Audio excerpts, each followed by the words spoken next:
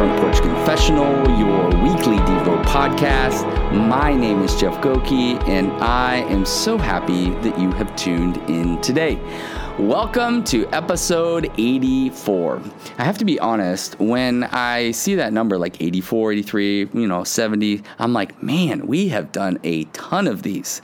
But I really, really love it. And some of you are crazy enough and wonderful enough that you've actually listened to all of them.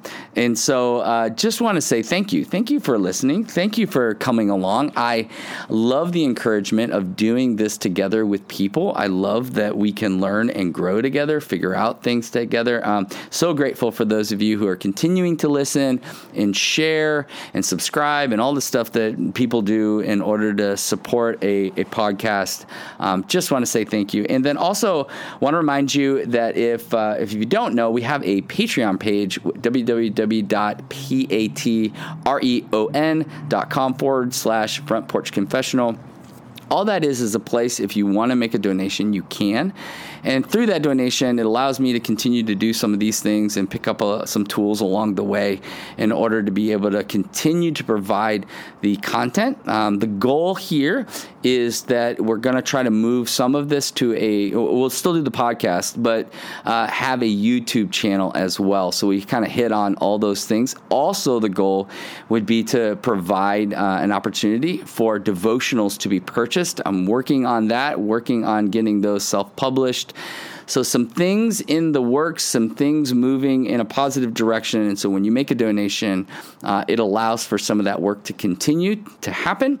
And also you get a couple little perks in there, some weekly devos, an extra podcast here and there and stuff like that. So anyway, hope you're great. Hope you're doing good. Thanks for checking in today. Isaiah 65:24.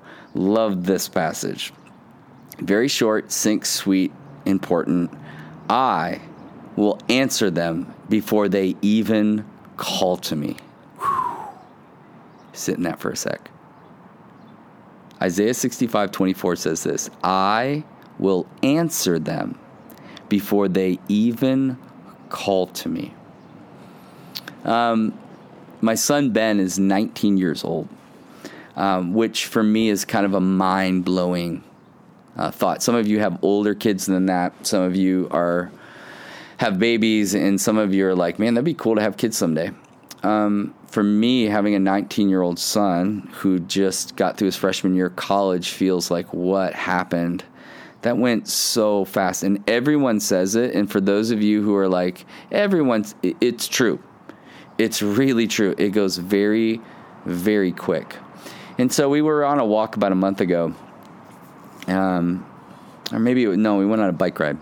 So we're going on a bike ride, and I just, as I've been sitting out here on the front porch, as I've been, many of you know, I go to a counselor because that's a huge part of me kind of sharpening. Ecclesiastes 10:10, we talked through that passage, I think in episode 81 or 82, and so that's a huge part of me growing, and a part of that is learning to really be vulnerable, learning to open myself up to where I've made mistakes and failed, and to really listen. And so we're on this bike ride with Ben, and I just said, hey, buddy, if I've let you down, and I know I have, I just want to give you the open door to let me know about that, where I maybe have let you down, maybe where I failed. And he didn't skip a beat, which was really discouraging, encouraging.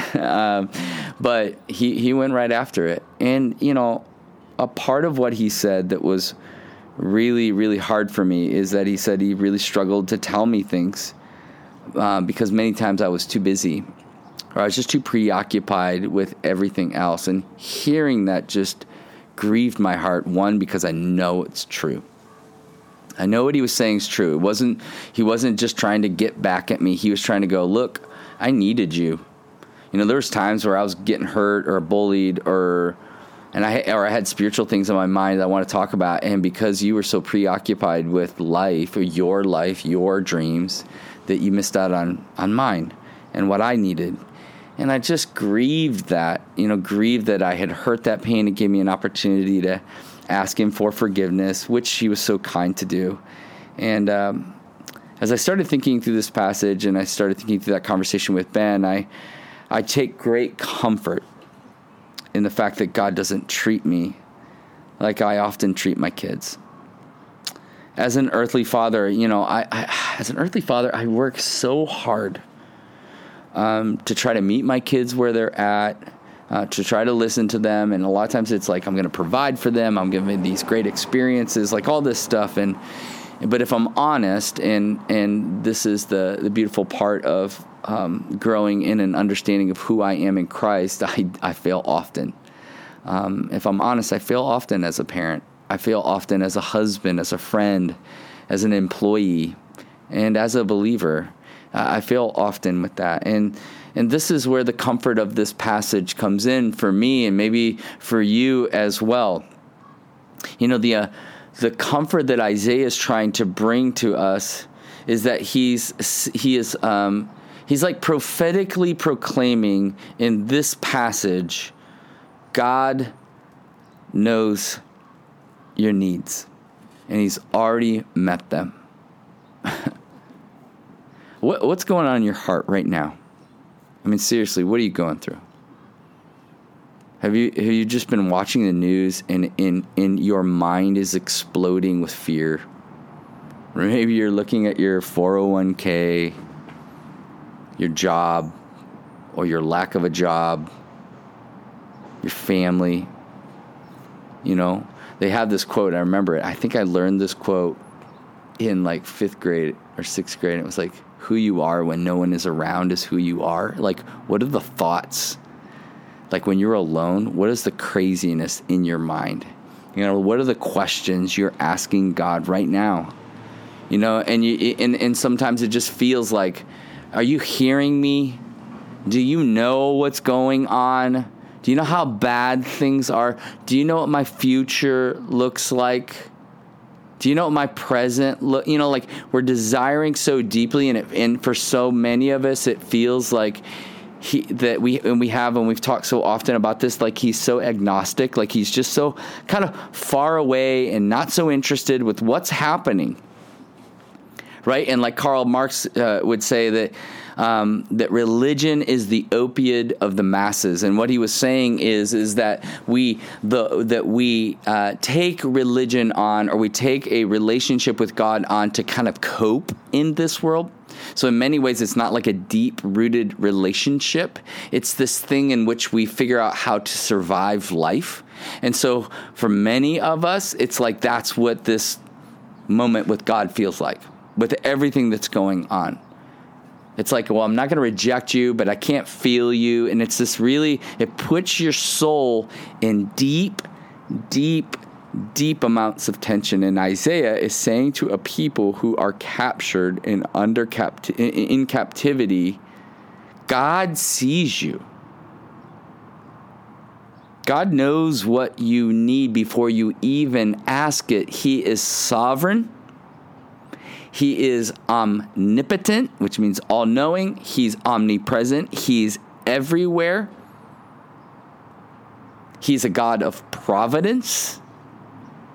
And so he is completely aware of what you need. He's inviting us into a trust-filled relationship with him, where we believe that, we have faith that he really does do that, and that we align our hearts with his.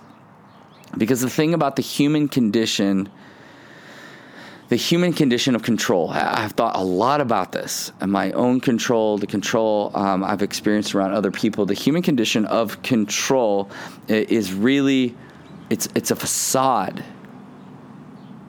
And it ultimately causes us to push our relationship with God away. That lack of control, when we feel out of control. So do you feel out of control right now? Do you feel like your career's out of control, your marriage is out of control, your kids are out of control, your dating life is out of control, or your lack of a dating life is out of control? Do you just feel out of control? Right? And is that out of control feeling drawing you nearer to God or having you push him away. What I find for so many people, and me included, is that when things feel out of control and I don't know what to do, I push God away and I go into bunker down survival mode. And this passage is trying to hone us in, trying to give us truth. And so often, like a child, we foolishly say, like a child who goes in and goes, no, that's my room, right? We get real possessional, real controlling up. This is my life, my future, my wife, my family. And it's like that child who goes, that's my room, without doing nothing but inhabit it. Like our kids, like they literally live in those rooms, and I gratefully give those rooms to them. But the pride in them that would think that that's their room, all you do is sleep here, right? But you're a part of a family that wants to provide for you. Let go, and let that cause a heart of gratefulness in you, in us. Like for us, like, what would it look like for us to sit around and just be grateful that he's going before us, that he sees you right where you're at instead of trying to control? So what is the response to this reality when we don't know what's going on and we're frustrated and we're confused and we're hurt? What is our response, or what could be our response? And I've said this a few times, and I really hope it sets in for you, because I'm working to allow it to set in for me. And it's like, just let go. Our idea of control is false and fake. It's not real. You're not really holding on to anything. If anything, you're hurting yourself and your loved ones and your job and your family. You're hurting.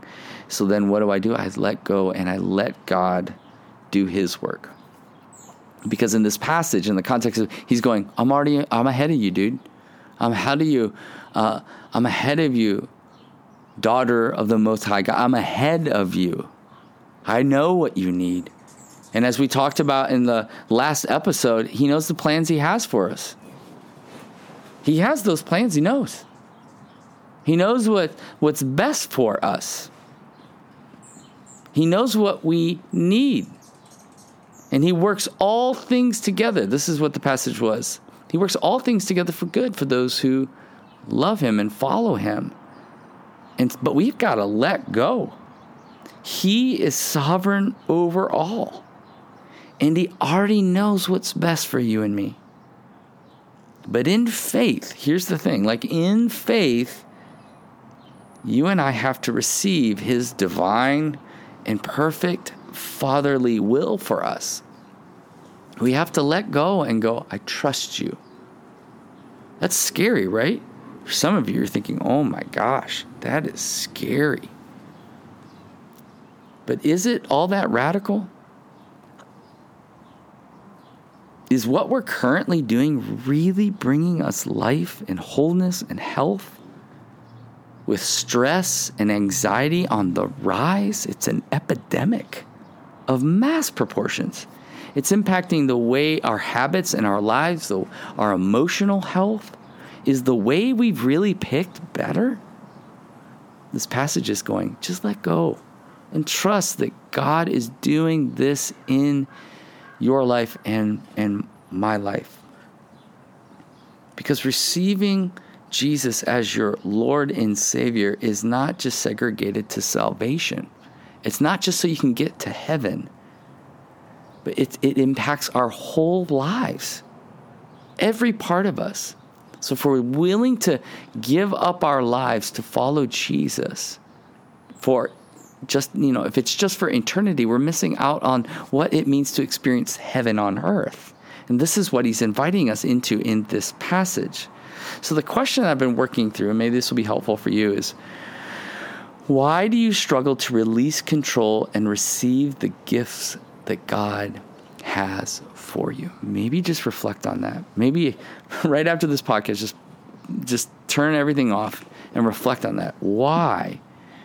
Why do we struggle to release control and receive the gifts that God has for us? Father God, Man, you see us, and you know what's best. You really do. Thank you for being patient with us as we learn to lean into your best plan for our lives. So take a breath, reflect, and believe that the God of the universe is near to you in your own heartbeat. Until next time.